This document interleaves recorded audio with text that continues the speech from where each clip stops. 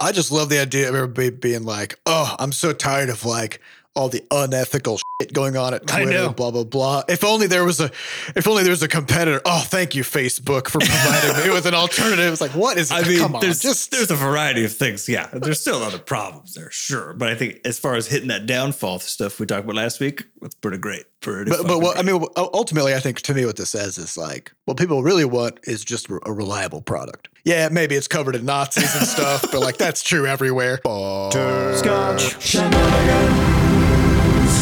Hey everybody, welcome to episode 423 of Coffee with Butterscotch, the game dev comedy podcast of Butterscotch Shenanigans. I'm Seth and I'm the games programmer. I'm Adam and I do various things. I'm Sam and I'm the artiste.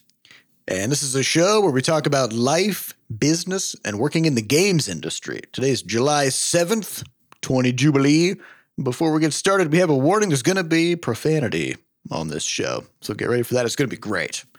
We'd also like to thank our recurring supporters over at moneygrab.bscotch.net. Thank you so much for letting us grab your money to keep our mic tubes full of quarters. Yeah. Okay. All right. We got lots of stuff.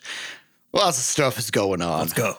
Not even necessary. I mean, there's a lot of stuff going on inside the studio, which we'll talk about probably next week. But there's too much other stuff going on, but we just don't have time. So let's just burn down the list. All right. So for starters, it was 4th of July this past weekend, which here in the U.S. is, it's I don't know, it's just go outside and blow your hand off and grill a hot dog and I think those are the two customs that we have. Fuck up the environment with explosives and scare all the animals, and it's great. Kill an animal, blow your hand off, fill the air with smoke. You do have to do it in the right order, though, because it's very hard to make a hot dog if you don't have a hand. Yeah. Especially, I mean, if you just lost a hand. I imagine if you don't have a hand and you haven't had a hand for a long time. Yeah, if you have a freshly blown apart hand, it's grilling is super hard. Very challenging. But it is useful to already have the grill running so you can cauterize the stump. That is true. Which is why, this is why these things go together so much. Right. But although you probably I'm not a medical doctor, so this isn't medical advice, but if you do blow your hand off, I'm not sure if it's a good idea to cauterize the wound because the surgeons might be able to do some repair if you don't cauterize it first. So. But if you're bleeding to death, you should probably cauterize that shit. Yeah, stay ahead of it, Stay ahead of it. Pop some ibuprofen, grill that meaty hand. Stump, Yep. All right, so because it's 4th of July weekend, we always do a long weekend on 4th of July so that, people in the studio can go and, blow their hands off, visit family, blow their limbs off, whatever it is they want to do. And so I went up to visit Sam in Connecticut to see the fresh baby, which was great and really weird to see her neurons forming in real time as she's learning how to grab stuff. Yeah. Yeah. What's your hot take on, on baby, on parenting, It's weird because it reminds me of all the talk we have about large language models with their training sets, where it's like they just need a huge volume of data before they can do anything. And people are like, well, humans don't have that problem because they can draw inferences. I'm like, yeah, but you're talking about like a 30-year-old human who's been training. You're talking about GPT-4, you know what I mean? Already. Yeah. Well, think about the fire hose of data that's coming in through your sensory inputs. Exactly. The amount of inputs that it takes to develop a human brain is just continuous, nonstop for years. Yeah, I mean, think about just like to put it into perspective, right? If you're watching an HD movie, right, which is still lower pixel density than you can actually, see, and also you see your whole periph at the same time, right? You're talking like gigabytes per second, minute? I don't know. Per second, yeah. It's gigabytes of just to represent this tiny fraction of information that you can process. And all the while, you're also processing temperature and where you are in space, and you're also thinking about things. Like there's a million, and you're generating your own internalized training set as well, just by doing random combinations of the stuff that's already in there, Yeah. And then your brain also has to decide what actually matters, what to throw away, what to kind of compress down into a memory nugget that you can kind of call back on later. There's all this really complicated stuff, and you kind of take for granted. There's stuff that you do every day, like you get out of bed, you like go brush your teeth, like that. That's a sequence of steps that requires just a fuckload of planning and awareness of your environment and motor skills and like all this stuff. Every once in a while I become aware when I'm washing my hands, and I just like watch what's happening and I realize that I'm not really doing it. It's just my hands. My hands are just, they're just washing each other, but they're like, but there's a doing time where this delicate were dance doing where they're just like, they're based on like position and feel and stuff. They're just like making sure. And like, I'm not even doing that. Right. But the sheer amount of orchestration that's happening to make or that happen just holding your body up in a even in a sitting position, apparently requires a lot of orchestration. Tons of muscles, and so you kind of, it's weird because like watching Maeva learning how to just grab a thing and like pull it closer to her face, like that's it's boring. Like it's a boring thing to do because we're so used to the idea of it that we don't recognize how amazing it is.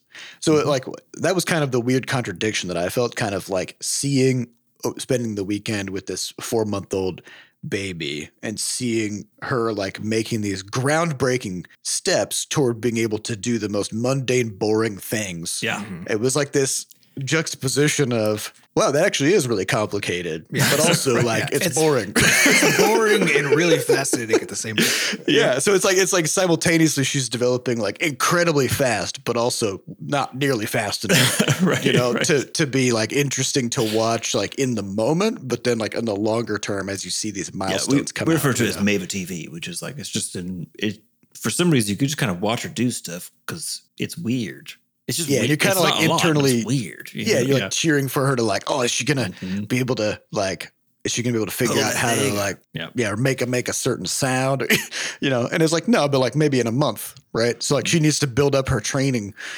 Training. We can talk about that with part of the reason they suggest reading to babies, even when they can't like they're hardly even paying attention, looking around, whatever else, is actually just because of that large data set problem. Yeah, you're just cramming stuff into. But you're also sending like very well patterned, well structured data, right? Because in the same with a large language model, like you can train them up way faster if you're already providing well structured, highly patterned data in the first place. That's why code works so well with large language models, right? And code to get it, like large language models do a better job with code than they do of natural language, although they do a good job with both. But it's the same deal there, right? Like if you're just reading, because your speaking language is different than written language, right? And it's actually less structured. It's less, it's more redundant, right? And like spoken languages than written language. And so the pattern is actually harder to detect. So yeah, I mean, it makes sense that just providing some context where there's like consistent structured information coming in is good. Yeah. They're like, even if it's an extra 100 words a day, after a year, that's a lot. It's a lot of extra data for a little baby brain, to absorb. Yep. So yeah. Cool. So it was cool. It was weird. It was very interesting to watch, and I'm excited to kind of, it's interesting to just think like, I'm going to have a conversation with this person at some point. Yeah, weird. Yeah, she'll be a person at some point. Yeah, right now she's just like rolling around and being like, like that's kind of the extent of it. Oh, it's kind of cool. So while we were in Connecticut, then there's this big storm in St. Louis. I assume it was big because like 60,000 homes got their power knocked out, including very windy. Like it was. Yeah. I was on the third because my office is on the 3rd floor, so I came up to shut everything down once it started because I was make sure I wouldn't lose my computer and stuff. And so I'm in a brick house, like a really old brick house. And brick houses sway a bit, like that's part of their design, right?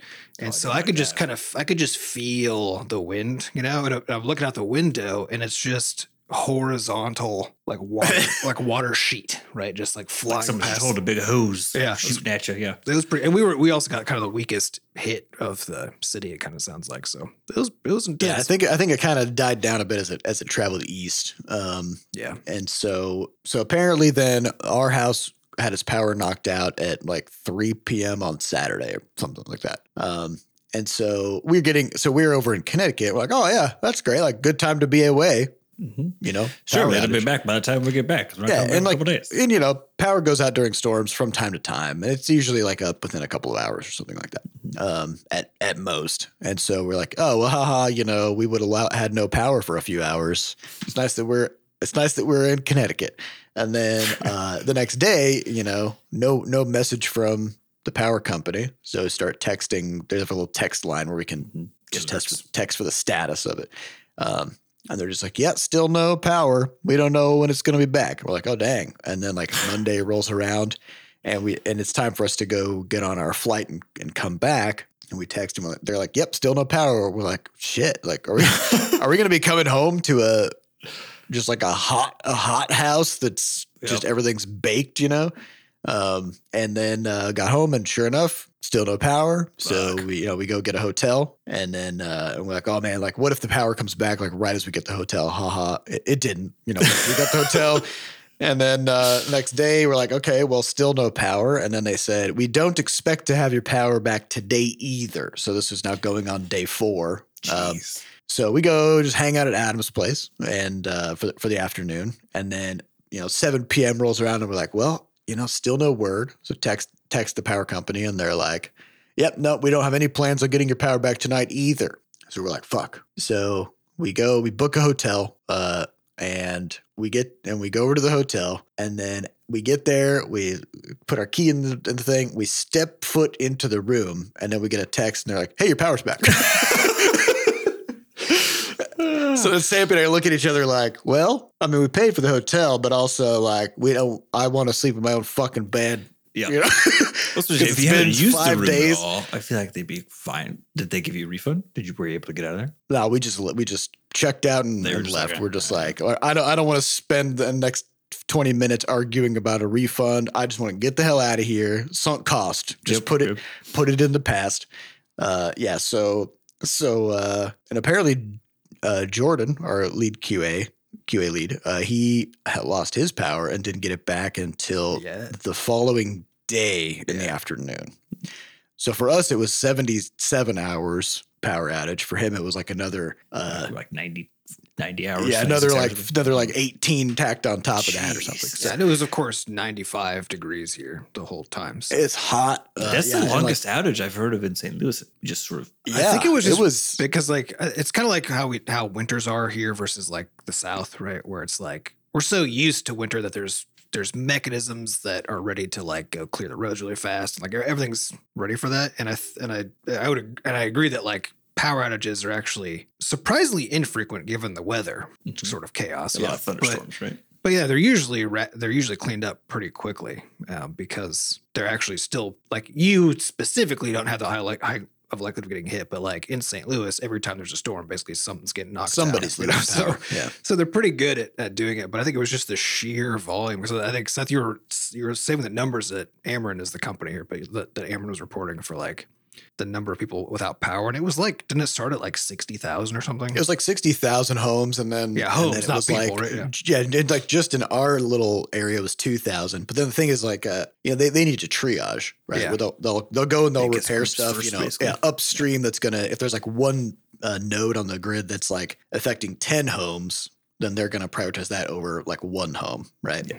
And so the problem they're is also going to prioritize like things like hospitals and grocery stores. Although a lot of it's backup power too. Industries first, Yeah, and so ours was just such that like there's a transformer that's hooked up to 3 houses. Oh no! And that transformer blew. That's so small. And it's like 20 yards from my house, right? And so it's like it's just this tiny little localized outage. Yeah, you're also in that weird like unincorporated township thing or whatever where things tend to fall through the cracks when people are supposed to be fixing things. Yeah, I don't live anywhere. I live in like an empty spot. Well, it's not empty, but like on the border map of like all the different townships and stuff in St. Louis. There's just this kind of hole in between several of them where they come together, but none of them ever extended to fill the hole. Void town. So does that mean you could just can you just like become the mayor of the void? Oh yeah, it's no man's land. There's no laws here. You could kill a man and nobody will blink an eye. It's just natural land. Yeah, you could walk your dog without a leash. You could commit murder, all kinds of stuff. Yeah. So I mean, that was, man, what a trip that was. It really it makes you appreciate a lot of things, but it also makes you think. It also makes you think. Wow, we're just like 1 week without power away from being in the fucking Stone Age. Like, you can't do anything. And the deeper we go into a technologically enhanced lifestyle, the more of an impact power outages have, right? Because like, what would happen if just all across the entire country. Like 2 weeks. There was no power for like even a week. All the food in the grocery stores would spoil, especially as we transitioned to like electric cars. People wouldn't be able to charge their shit and get around anymore. Everybody's phones would die. Nobody would know how to go anywhere because like we all use Google Maps and stuff. And if we can't charge our phones, then like, how do we navigate? The whole thing just kind of collapses. So as Samp and I were going out, we're like, a big reason, like we could have slept in the basement of it was cooler in the basement of our house. And like, we could have slept there, but we couldn't charge our phones. Right. And we're like, well, if we can't charge our phones, then we can't we don't have people's numbers memorized. We also don't have a landline. Right. So like that wouldn't have mattered anyway. You wouldn't be able to get alerts from the power company about any time. Yeah, no texting, no alerts, like your entertainment's on your phone and the whole thing is just, you got to be able to plug in somewhere. Or it's like you got to hydrate, It's very strange. So then also Steam summer sales going on. So Crashlands up for cheap. Is it still on when this goes live? It's good. I think so, maybe. Or maybe it's a 2-week sale. Yeah, I think it's still going. Yeah. Should be. So we're doing a steep discount for Crashlands and Levelhead. Right? They're both basically free. Yeah. Basically free. It's literally like they're $3 or something, or $3 and $5 or whatever. Yep. Yeah. That's pretty good. That's a steal at this point. So we're kind of using that to activate it, or not activate, but like to generate more wish lists for Crashlands 2 as well. So we got a little. That's been going really well. Yeah. Yes, we added a little slug to the main menu of Crashlands on Steam that then links you over to the Crashlands 2 Steam page to kind of make sure people know that it's there. And on the store page of Crashlands to Crashlands 2. So. Just really shooting that cross promo. Mm-hmm. Yeah, because we're trying to think, we got a long road ahead in terms of building up wish lists and hype and stuff. And so we're thinking of everything possible, even stuff like, we got this summer sale for Crashlands. Like, can we use that fact to make wish lists appear for Crashlands 2? Like everything that we're doing is, just keep finding ways to hook it back in. But also as part of the Steam summer sale, the Steam Deck is on discount. This is basically, for those who aren't aware, it's essentially a Switch, but way more powerful, and it's hooked up to your Steam library. So you can buy your games again. You just got it. Yeah. It's a Switch for PC gamers. Yeah. Which, like, when I first got the Switch, I had kind of two complaints. One is it's a pretty weak device, but like it's cheap. So that makes sense. Yep. And it's like 6-7 years old at this point too. So like it wasn't that strong of a device at that time. It sure as hell isn't now. It definitely isn't now.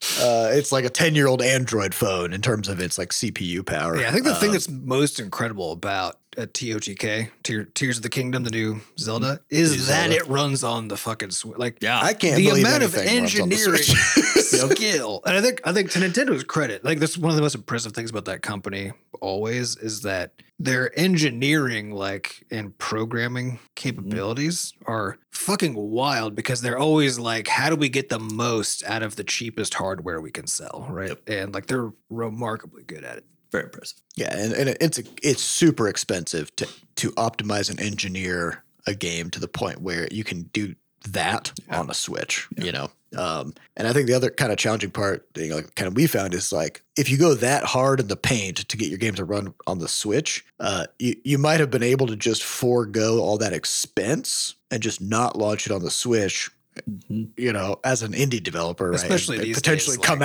come out fine, Yeah, that market is so saturated and has no discoverability. It's just it's very saturated, and mostly first party games get promoted the most, right? And so you're kind of like further down the list. And aren't they talking about a new Switch? Isn't that a? I can't remember if they announced it. Did they? I saw some. I didn't see any first party announcements, but I heard some talk recently about it because for a while about Switch 2, basically. But Switch 2. But yeah, so then like Switch, I think the other issue I had with the Switch is that, it has its own eShop thing. Mm-hmm. And it's, so obviously it's separate from like Steam or whatever else. And so like I've got hundreds of games in my Steam library. I got like Xbox Game Pass where I've just got hundreds of games that I can access there. And then I go on to the Switch and I don't have anything. Right. And so any games I want to play, I've got to buy again, even if I already have it somewhere else. Or the game Pass on your deck.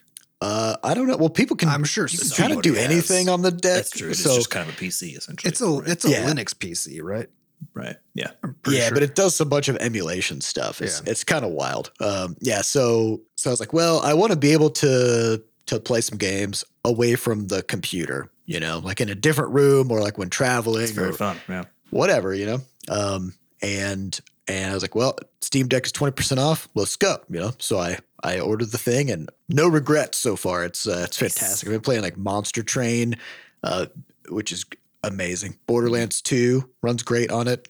So there's a couple of like warnings that I've come across, like caveats to the thing, which is that it has your whole Steam library. And there may even be games that have controller support. So like I wanted to play Dragon Age Origins, which is from 2009, and it does have controller support.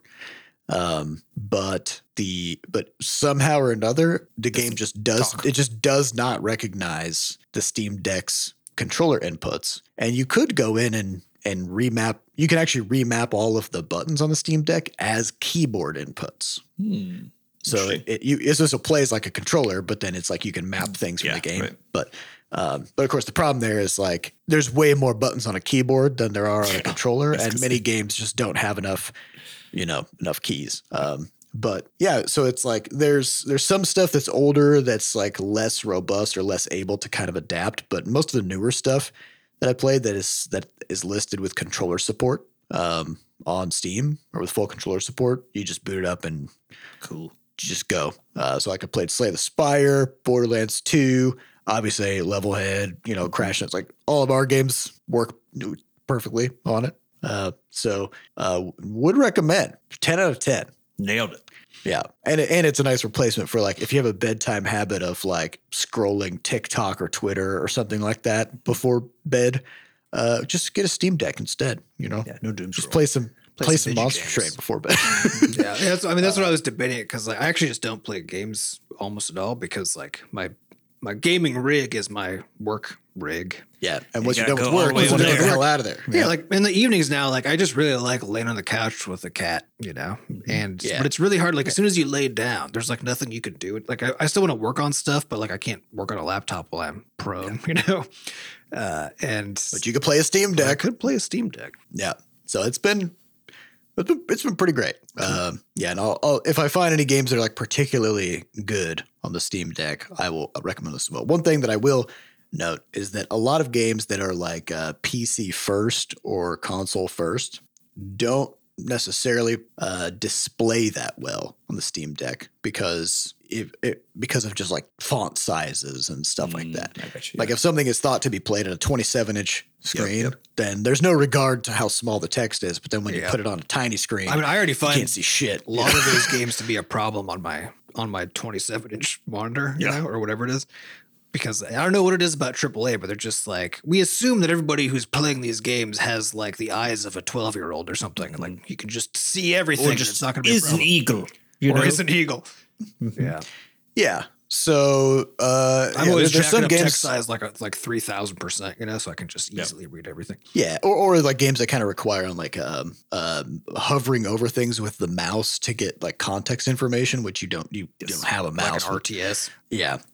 So like I wanted to play Divinity 2 Original Sin. Oh yeah, that would be a lot. I feel like. Yeah, and I was like, oh, this would be so good. And then I'm just sitting there, I'm like holding the deck like 2 inches from my face, squinting. What the fuck does this say?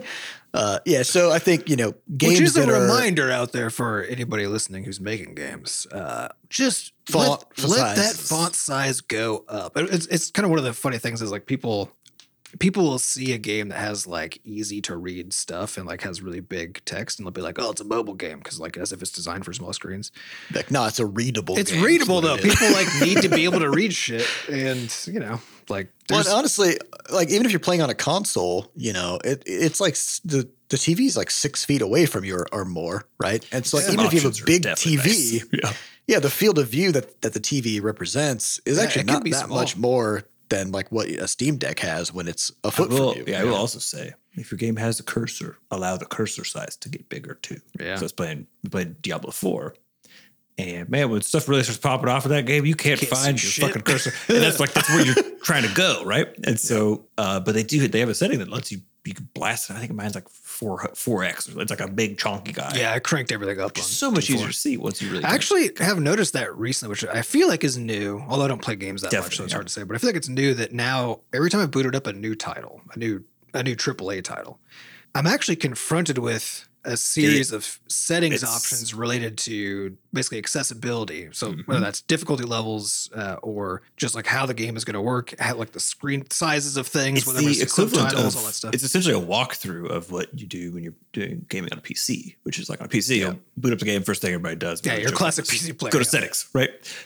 So in consoles now, and also increasingly even on like in the mobile space, if it's like not like a necessarily free to play game, but maybe a subscription game or something like that, then when you first boot, it just gives you basically the accessibility settings in order, which kind of makes sense because it's like, I love that. Yeah, that's what it should be. You know, well, where you just get to for that too. Yeah, because I think also because usually like we're used to the idea, and I remember I had a discussion for original Crashlands and even for Levelhead to an extent, because actually Levelhead's a good example because Levelhead has different difficulty settings because you can slow things down to make it easier to play, right? And I can't remember what we ended up doing for that, but at the time, it wasn't very common for people to be presented with basic accessibility options. And so I'm pretty sure we talked about doing that, but we're just like, that's going to weird people out and like feel bad, you know?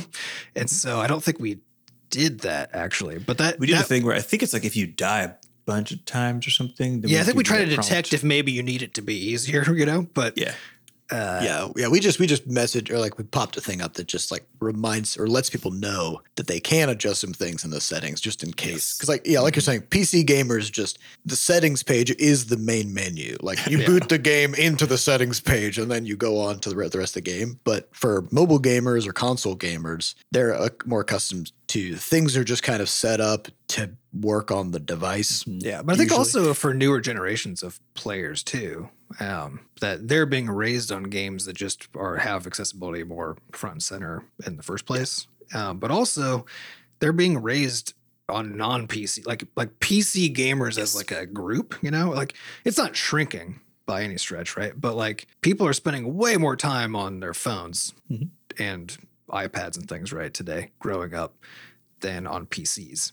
And so they're just not exposed to the same stuff. So like the habit that we have of like going into the settings and configuring stuff instantly started when we were in fucking like middle school, you know, with like Diablo on our like weird ass ancient computer that had, you know, nothing going on. And we had to like make sure the settings would let us play, you know?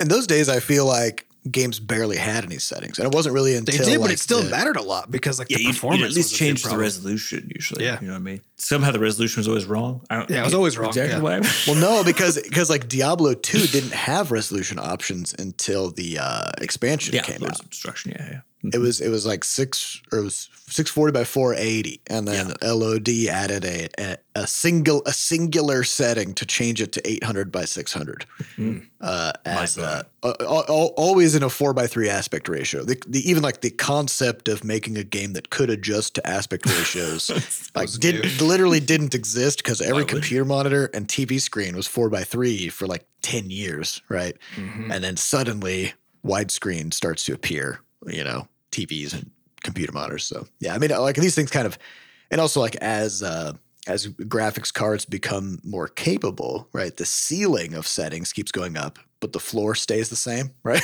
Yeah. So like you can always like reduce. A potato, the floor is still everything like 8 pixels on screen at a time, you know. And so like you can always like as I think more technological capability has been built in, then you just need more and more switches to flip off, you know?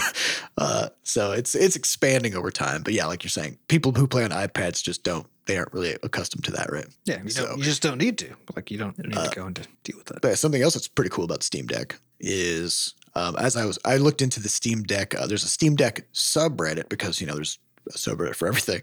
I was like, I just want to like, before I buy this thing, I want to see like, what are people talking about? Are there, you know, cause like I didn't know about like the Joy-Con drift problem that Switch was having until like after I got my Switch. I was like, oh crap, you know? So I was just in there kind of lurking and reading about what people are talking about with the Steam Deck. And one of the interesting things was people commenting about like a lot of AAA games or like way more intense story driven games, all that stuff. Don't play as well on the Steam Deck because it's hard to read stuff. You got limited battery life, and like there's just like way too many buttons and configurations, and it's just really hard to like get the game up and running easily. But most indie games don't have this problem, right? Mm-hmm. So if you want to play like Terraria or Monster Train or Slay the Spire, probably Stardew Valley. I haven't played Stardew Valley yet, but I'm assuming. Sure, it'd be dope on there, yeah. Yeah, and so like there's all these games that are like more like simpler art. They're more colorful. They have simpler control scheme. They're still super engaging, and they have like dozens and dozens of hours of gameplay in them. But that's kind of like the market for the Steam Deck is like these games play great on it, and it's kind of interesting because like you got people who are like PC gamers who are really into these high-end AAA games and like they have their big gaming rig, and then they get the Steam Deck, and then they end up getting like pushed over into the indie space because it's just like kind of two separate markets of like what works well on the different devices.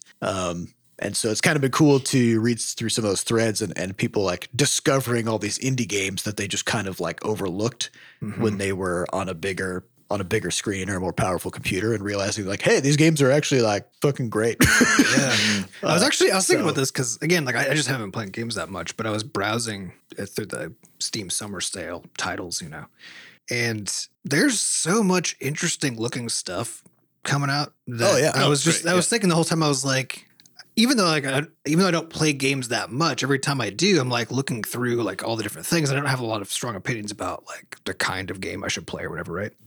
But I was imagining like being the person who's like, I play this one game or I play this one genre of game or whatever, where you then see all this other really interesting stuff and just fucking ignore it. Just like your eyes just zip past it. Like how much you're just missing so much. I think it's really cool that something like the Steam Deck basically creates an incentive for people to actually get outside of their normal experiences and see like, oh my God, there's this really cool, amazing world of, and not even just like small indies, but just like the whole gamut of kinds of games. Just like games that are like simpler and more like colorful, right? Like it just works much better if you have a very like monochromatic game or like a gritty kind of a game with like lots of small text and stuff like that. It just doesn't. It's hard to pull off. It feels wrong on like a small device, and I think that's why something like Tears of the Kingdom or like the Breath of the Wild works so well on the Switch, is because they have that simpler art style and super vibrant colors, And they had to because they designed it for the Switch that has what's the resolution on the Switch? Like I think it's similar. I think it's like 1280 by something like that, 720 or something like that. Yeah. The Steam Deck is actually 16 by 10. It's 1280 by 800.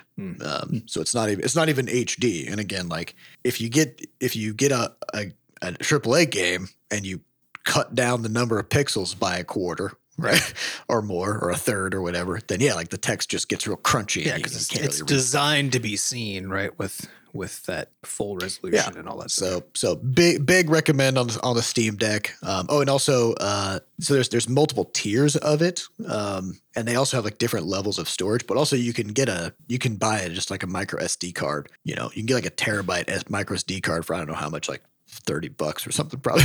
But yeah, it just has an SD card slot, so you can just store like as many games. Yeah, you don't have to worry about it, and you can just download like everything from your Steam library.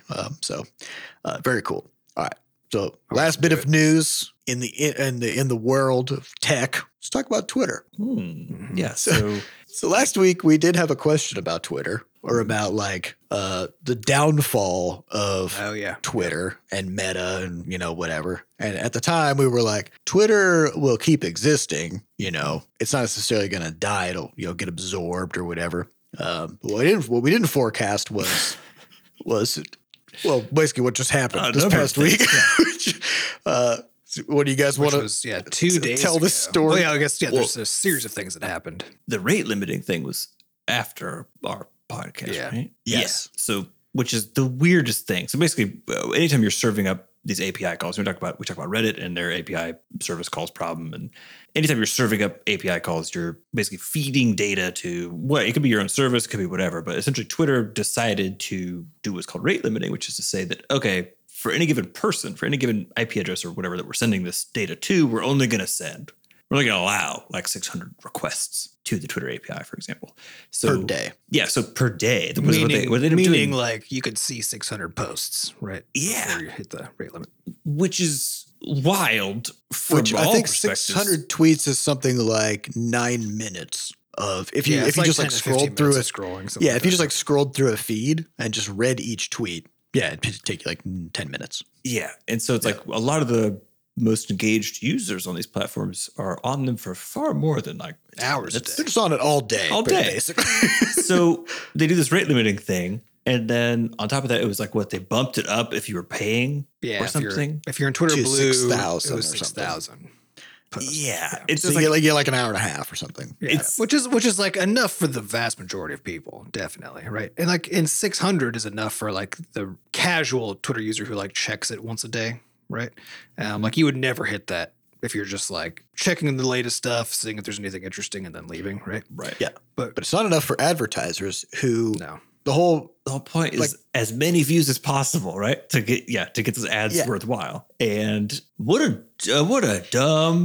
the dumbest. So there's a lot of speculation about why the fuck this even happened. Well, it's also unclear if actually like they just broke something and then needed to. Yeah, because the speculation is that. Yeah, because also Elon Musk is a chronic liar and also has a very strong he has a very weak sense of self, right? So like anything that implies he may have done a bad job like hurts his ego enormously, right? So his entire life is basically one big ego protection mechanism, So it's unclear if like because he was trying to spin this whole thing as like this all makes sense. Here's all the reasons why, right? But it wasn't clear because that already didn't make sense, even if it was true. Yeah, strategically it makes no sense. Just strategically, it's just be like, our whole business model is get as many views as possible, then sell to advertisers, and then you turn around and say, but what if we intentionally got as few views as possible? Yes. What about that? Very good. Yep. Not great for your core business, I would say. Yeah. So what happened too then was I think it was like a month and a half ago or so. They had Elon Musk had announced that they were going to stop paying rent in several of their offices. They're just like, we're going to keep existing there. We're just going to stop paying rent. So at least one of their offices they got evicted from. Which my assumption is that actually they wanted to break the lease, but there was some kind of a fine, or maybe it was like a 5-year lease or something like that. And so he's just like, fine, we'll just stop paying and then force the landlord to evict us instead. Right. Mm-hmm. And therefore they can get out of there. That's my assumption. Yeah. It still seems like that's the kind of shady bullshit. But it just seems like they could just sue to get that money anyway. So I'm not really sure what. Probably. Although then they could tie people up in court and they have in-house lawyers. So. Business at this level is just rich people throwing lawyers at each other like human shields. So that happened. But then also last month, they announced that they were going to stop paying for their Google Cloud services. So they had like a $300 million a year contract with Google to provide extra servers for processing because one of the issues with a company like Twitter or whatever is they have like a baseline level of activity that's predictable and that they can plan for, and then every now and then something happens. It's like World Cup, for example, and it's like holy shit, everything's on and fire. Suddenly everybody's on Twitter and it's like 10x usage for like 2 days, right? Or some kind of big civil unrest happens in some country, or a war breaks out, and like whenever big things happen, people flock to the public square to see what's going on, and on the internet, that's Twitter, right? And to its credit, Twitter was and still is the best real-time platform to figure out like what is happening right now, right? Yeah. And so essentially then they said, we're going to stop paying Google for the extra slack to be able to accommodate, all this stuff. Because the idea is like if Twitter has its own servers and then if their usage spikes beyond some certain amount, they can offload some of that extra processing to these contracted servers that other companies run, right? So they just said like, we're just not going to pay that bill anymore. Well, that expired right at the end of the month. Expired on June 30th.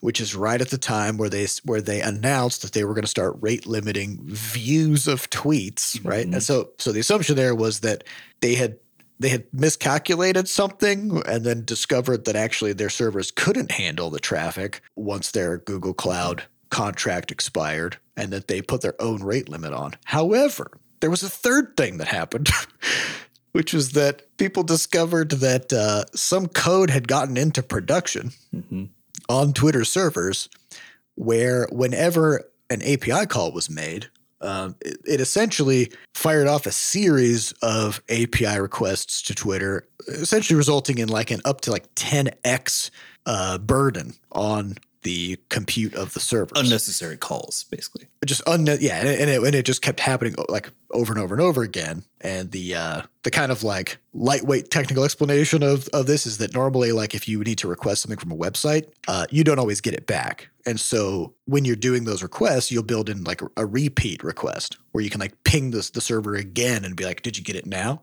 And you do, what's that called, Adam? It's like an exponential drop off or something. Back off. Yeah. So it's like you make the request, and if it comes, and so usually what you're doing is you make the request, and then if it times out, meaning the server just doesn't respond, or if the server replies back and says, hey, you're surpassed the rate limits, or hey, something's wrong right now, or whatever, right? Just a general class of kinds of errors. Then on the client side, like in your browser or the app or whatever, then that thing has to be like, okay, so all I know is that didn't work, right? So what do I do? And there's tons of strategies you can take for what to do. It could be as simple as just like, like the older days of Twitter, there was just the fail whale, right? Where the little whale would show up and be like, I don't know, something's wrong. And then you would just have to like try to refresh it. And you're basically send off one request. Yeah, you're kind of manually attempting to refresh it, right?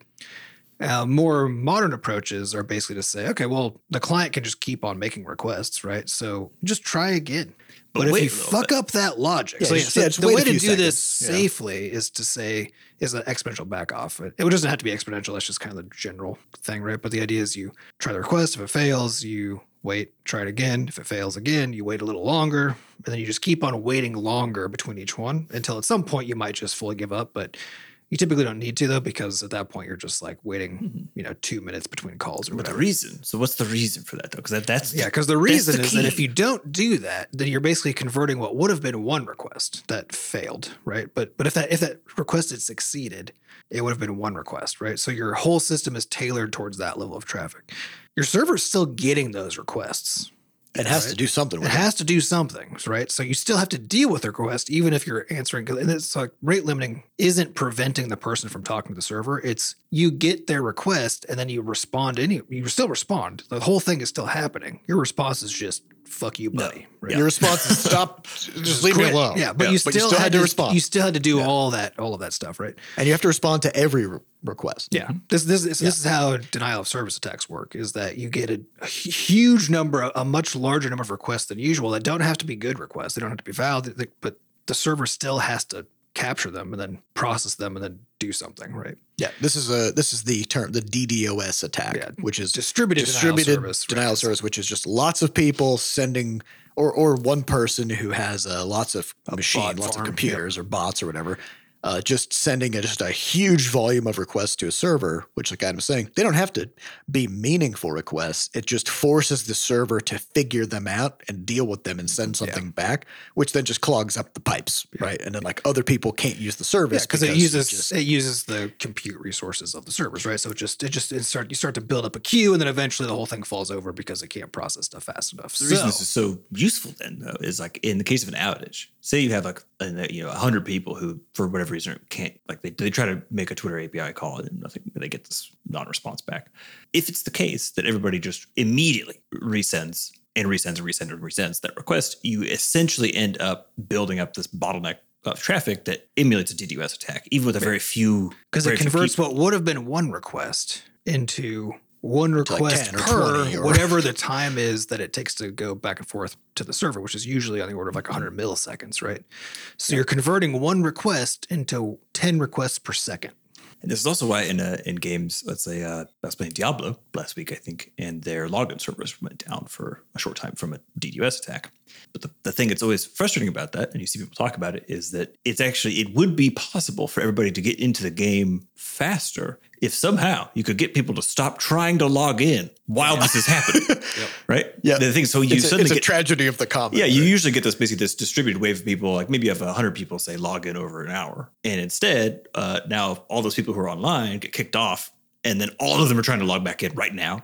And so you end up doing that also. It's not just the fact that you get like this 10x from a person, but rather you take this population behavior that usually is spread out over time and you just collapse it into a moment and spike this send, right? And so and you'll see comments from or news posts from game companies, and they'll say stuff like, our authentication servers are down, right? Yes. And it's because, you might be asking like, well, if they can have 10 million people playing the game at the same time, how come they can't handle 10 million people logging in, right? And it's like, well, because normally 10 million people don't log in simultaneously. Yes. They log in over time, and that happens on a different server, and then they get handed off to the game client servers, of which there are many more, and they're configured differently, and they can handle 10 million people already being in the game at the same time.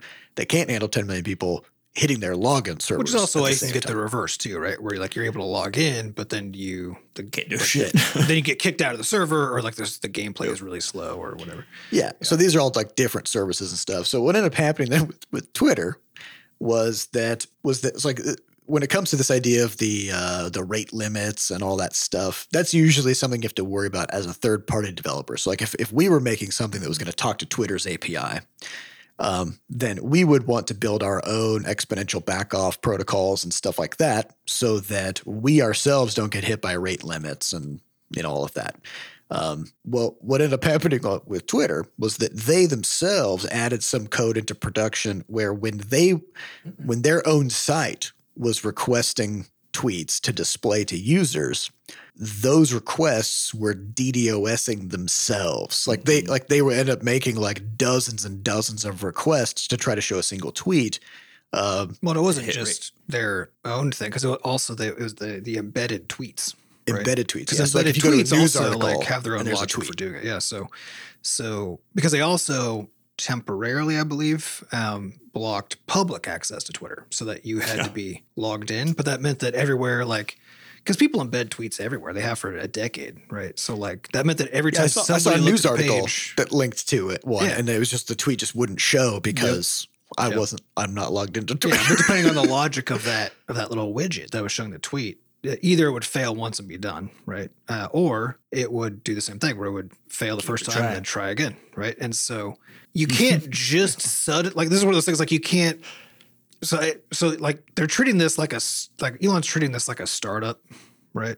But also in the dumbest way you could handle a startup, right? But the fact is you can't, if this tech is already out there, right? If there's already stuff talking to your system and all that, you can't just decide on a whim, I'm going to completely change the rules to how things talk to my servers. I'm going to rate limit everything and there's going to be no forewarning. Yeah, just it doesn't all of a work. sudden, boom. It's one of it's the thing that, at least to me, it makes web development the most difficult, as difficult as it is the fact that you do not get to prevent people from trying to talk to your server. There's no way. It cannot be done, right? People can try to talk to your server, and that cannot be stopped, right? So given that fact, everything you do is sort of starts with that premise, which is given that literally anybody at any moment can attempt to make my computer on the internet do something, right? How do I code things up both on my server, but also you don't get to control those clients out in the world? Because even if it was the case that Twitter hadn't done this to themselves, the moment that they applied you have to be logged in, or there's a strong rate limit now, if all the other things that were out there weren't coded up to handle that, the end effect would have been a DDoS attack anyway, right? Because, and especially if you're coding against Twitter, right? Because why go through the extra effort if you're just some random person coding something up to show a tweet, right? Why go through the extra effort to work through the logic of an exponential backoff and blah, blah, blah, if you're programming against what you've perceived to be a super reliable public API that's really well engineered, and you just embed embed it, you don't worry about it, right? Yeah. And so of course that's because I think about this stuff with when we opened up the API for Levelhead and stuff too, right? Most of what I had to do was not how do I make this functional and provide people with the cool like API endpoints that make it so they can do stuff. That's like the first 5%. That's the easy part. Yeah, the hard part was, okay, given that now people can talk to this from anywhere, which they already could, right? But given that now I'm actually giving them instructions on how to talk from anywhere, what are all of the possible outcomes and ways that this could go bad, and how do I defensively program around that, right? Well, so then in response now, so that the final thing is that Facebook launched this competitor called Threads. Just 2 days ago. It's just Twitter. You know what I mean? It's just Twitter. But I do want to say that I think the timing is great, right? It was exactly the right time to launch it. Perfect moment. I don't know if they had to be just sitting on this. Yeah, they were clearly like waiting, and there's still some core missing features that they might have been planning to have before they launched, but sure, right. But it looks like what happened was they accurately recognized that this was the time to strike, as long as their product could stand it on its own well enough, right? Yep. It's possible that like as soon as Elon bought Twitter, they were like, okay, we got to get something under, and they just started developing some possible competitor. Well, I think the funniest part, or I guess the most clever thing to me, was that my wife was looking at the story, and she told me that they basically allow you to link. You're essentially linking your Instagram account over. Oh, yeah, it's actually it's an Instagram product. So the only way to log into it is you log in through Instagram, and it's just part of your Instagram account. Yep. And so on the face of it, so you might be saying like, well, I don't have an Instagram account, or I don't really have an interest in having that also. But the huge key here is that they get to skip a step in social network building, which is that the biggest problem, and stuff you see with like Mastodon, anybody who's trying to compete with Twitter currently, is basically migration of your following from Twitter to the new platform. Even if it's the case that the new platform is better, more reliable, whatever else, if most of the people who follow you are still over on Twitter, you're not going to be able to make the jump, because the whole point is the connectivity, right? Yep. So with Threads, what they did then is they essentially take your Instagram followers, and if they sign up for Threads, you automatically have them as a follower. So basically, it just dupes your followers, right? Yeah. So it's so not you're still not recreate getting a whole network. Twitter, but you're not starting from nothing. Yep. Yeah, and so for a lot of people whose whole things are on either Twitter or Instagram or both, like a lot of these people who produce a huge volume of content in those spaces. Oh yeah, they're on both, definitely. They're on both, right? And so it's like you actually have the ability to just bootstrap a whole connected network. You get the network effect in a huge, at least a great starting point. And like, yeah, it's not your Twitter following, but like they had 30 million users in the first 12 hours or 10 day or something. Shit. Yeah. Okay. Yeah. The first 7 hours they had 10 million users, and it just by the next day it was already 30. It's been 3 days. Presumably they're over well over 100 million already, right? But it's basically because everybody's been wanting to flee Twitter anyway, and they've been looking for places to go. And there's been like a new Twitter clone popping up every week.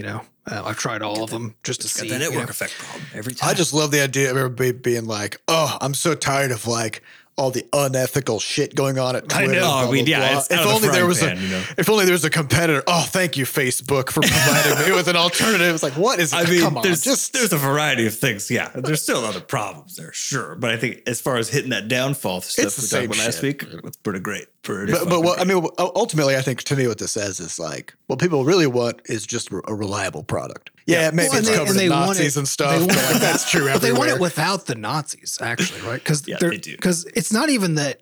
It's not even just that Elon has like fucked the infrastructure of Twitter to make it an unreliable product, which is true. He's done that, right? But the main thing is that he's made it openly welcome to the worst people. Like that's he's been part of his cultural brand, right? infrastructure of the product. Yeah, and also openly hostile towards every oppressed group in the universe, right? And very not a great openly. Business move. It's just a terrible, which means that basically like what everybody's been doing is like, and already like Twitter was already a toxic as fuck place in the first place because it like. Sure, Elon's done a terrible job with it, but Twitter was not a good product before that. Like it was the best of its type. It wasn't a good company either, right? Yeah, like it wasn't making profit. Facebook's not great. None of these are good. None of these are great. They're all doing largely doing harm. More so than good. But yeah, so people have been trying to figure out how to like. Okay, it's like Elon took over and it was like, hey, Nazi paradise, right? So everyone's like, okay, how do we escape Nazi paradise so that I can just like talk about stuff without everything I say causing all the blue check marks to come in and say the most vile things in the universe, right?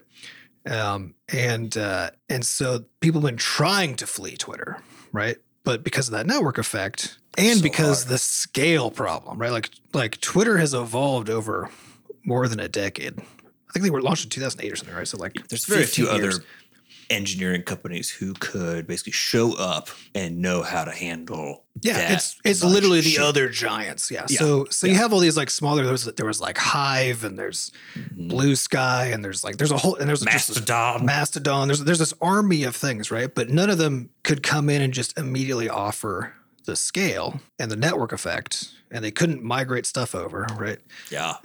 And so people kept on like going to one platform, and then it would hit some scale tipping point where like wouldn't work that well anymore, or there would be stuff they didn't like about it enough, or you just be out there for a while and you're like, man, I don't have the like 70,000 people that I had.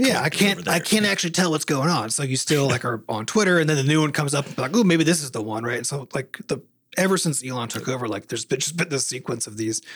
But it wasn't until this moment that was the perfect storm of like Facebook being ready to deploy something at scale. That is just a Twitter clone, right?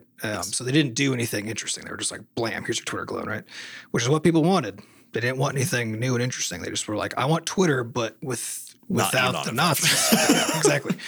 And like the fact is, Twitter, but without Nazis. Facebook is like, well, I mean, we can. I think we can squeeze that one. We'll start it off without the Nazis, right? Because they at least like Zuckerberg on there did make multiple posts about, because Zuckerberg is still on the Nazi end of the spectrum, right? But not nearly as far over there as your Musks are. Yeah. But he's one of those like enlightened centrist idiots, right? Where he's like, I don't know, both sides, right?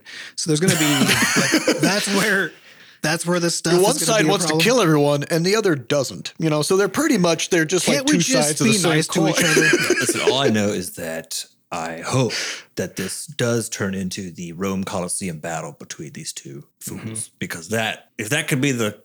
Oh, you mean the actual like cage match where they're going to actually fight each other? Yeah, compared to they joked about it a little bit, and I feel like maybe Elon's done. No. Nah. I heard it. I heard there's a long interview with Mark Zuckerberg on the Lex Friedman podcast where he talks a lot about jujitsu and stuff, and about like that it's good to be humbled by getting your ass kicked by somebody half your size, But I don't think Elon understands that. No, so I don't think he would sign up to. Elon's the kind of in guy, any situation where he could publicly lose. Do you guys remember that for a while there was that thing around where it was like, here's this like chart of these various kinds of animals and the proportion of people who thought they could take them on in a fight, right? Do you remember that thing? Yeah. It was like, and then the disparity between men and women, and I think people in different countries as well.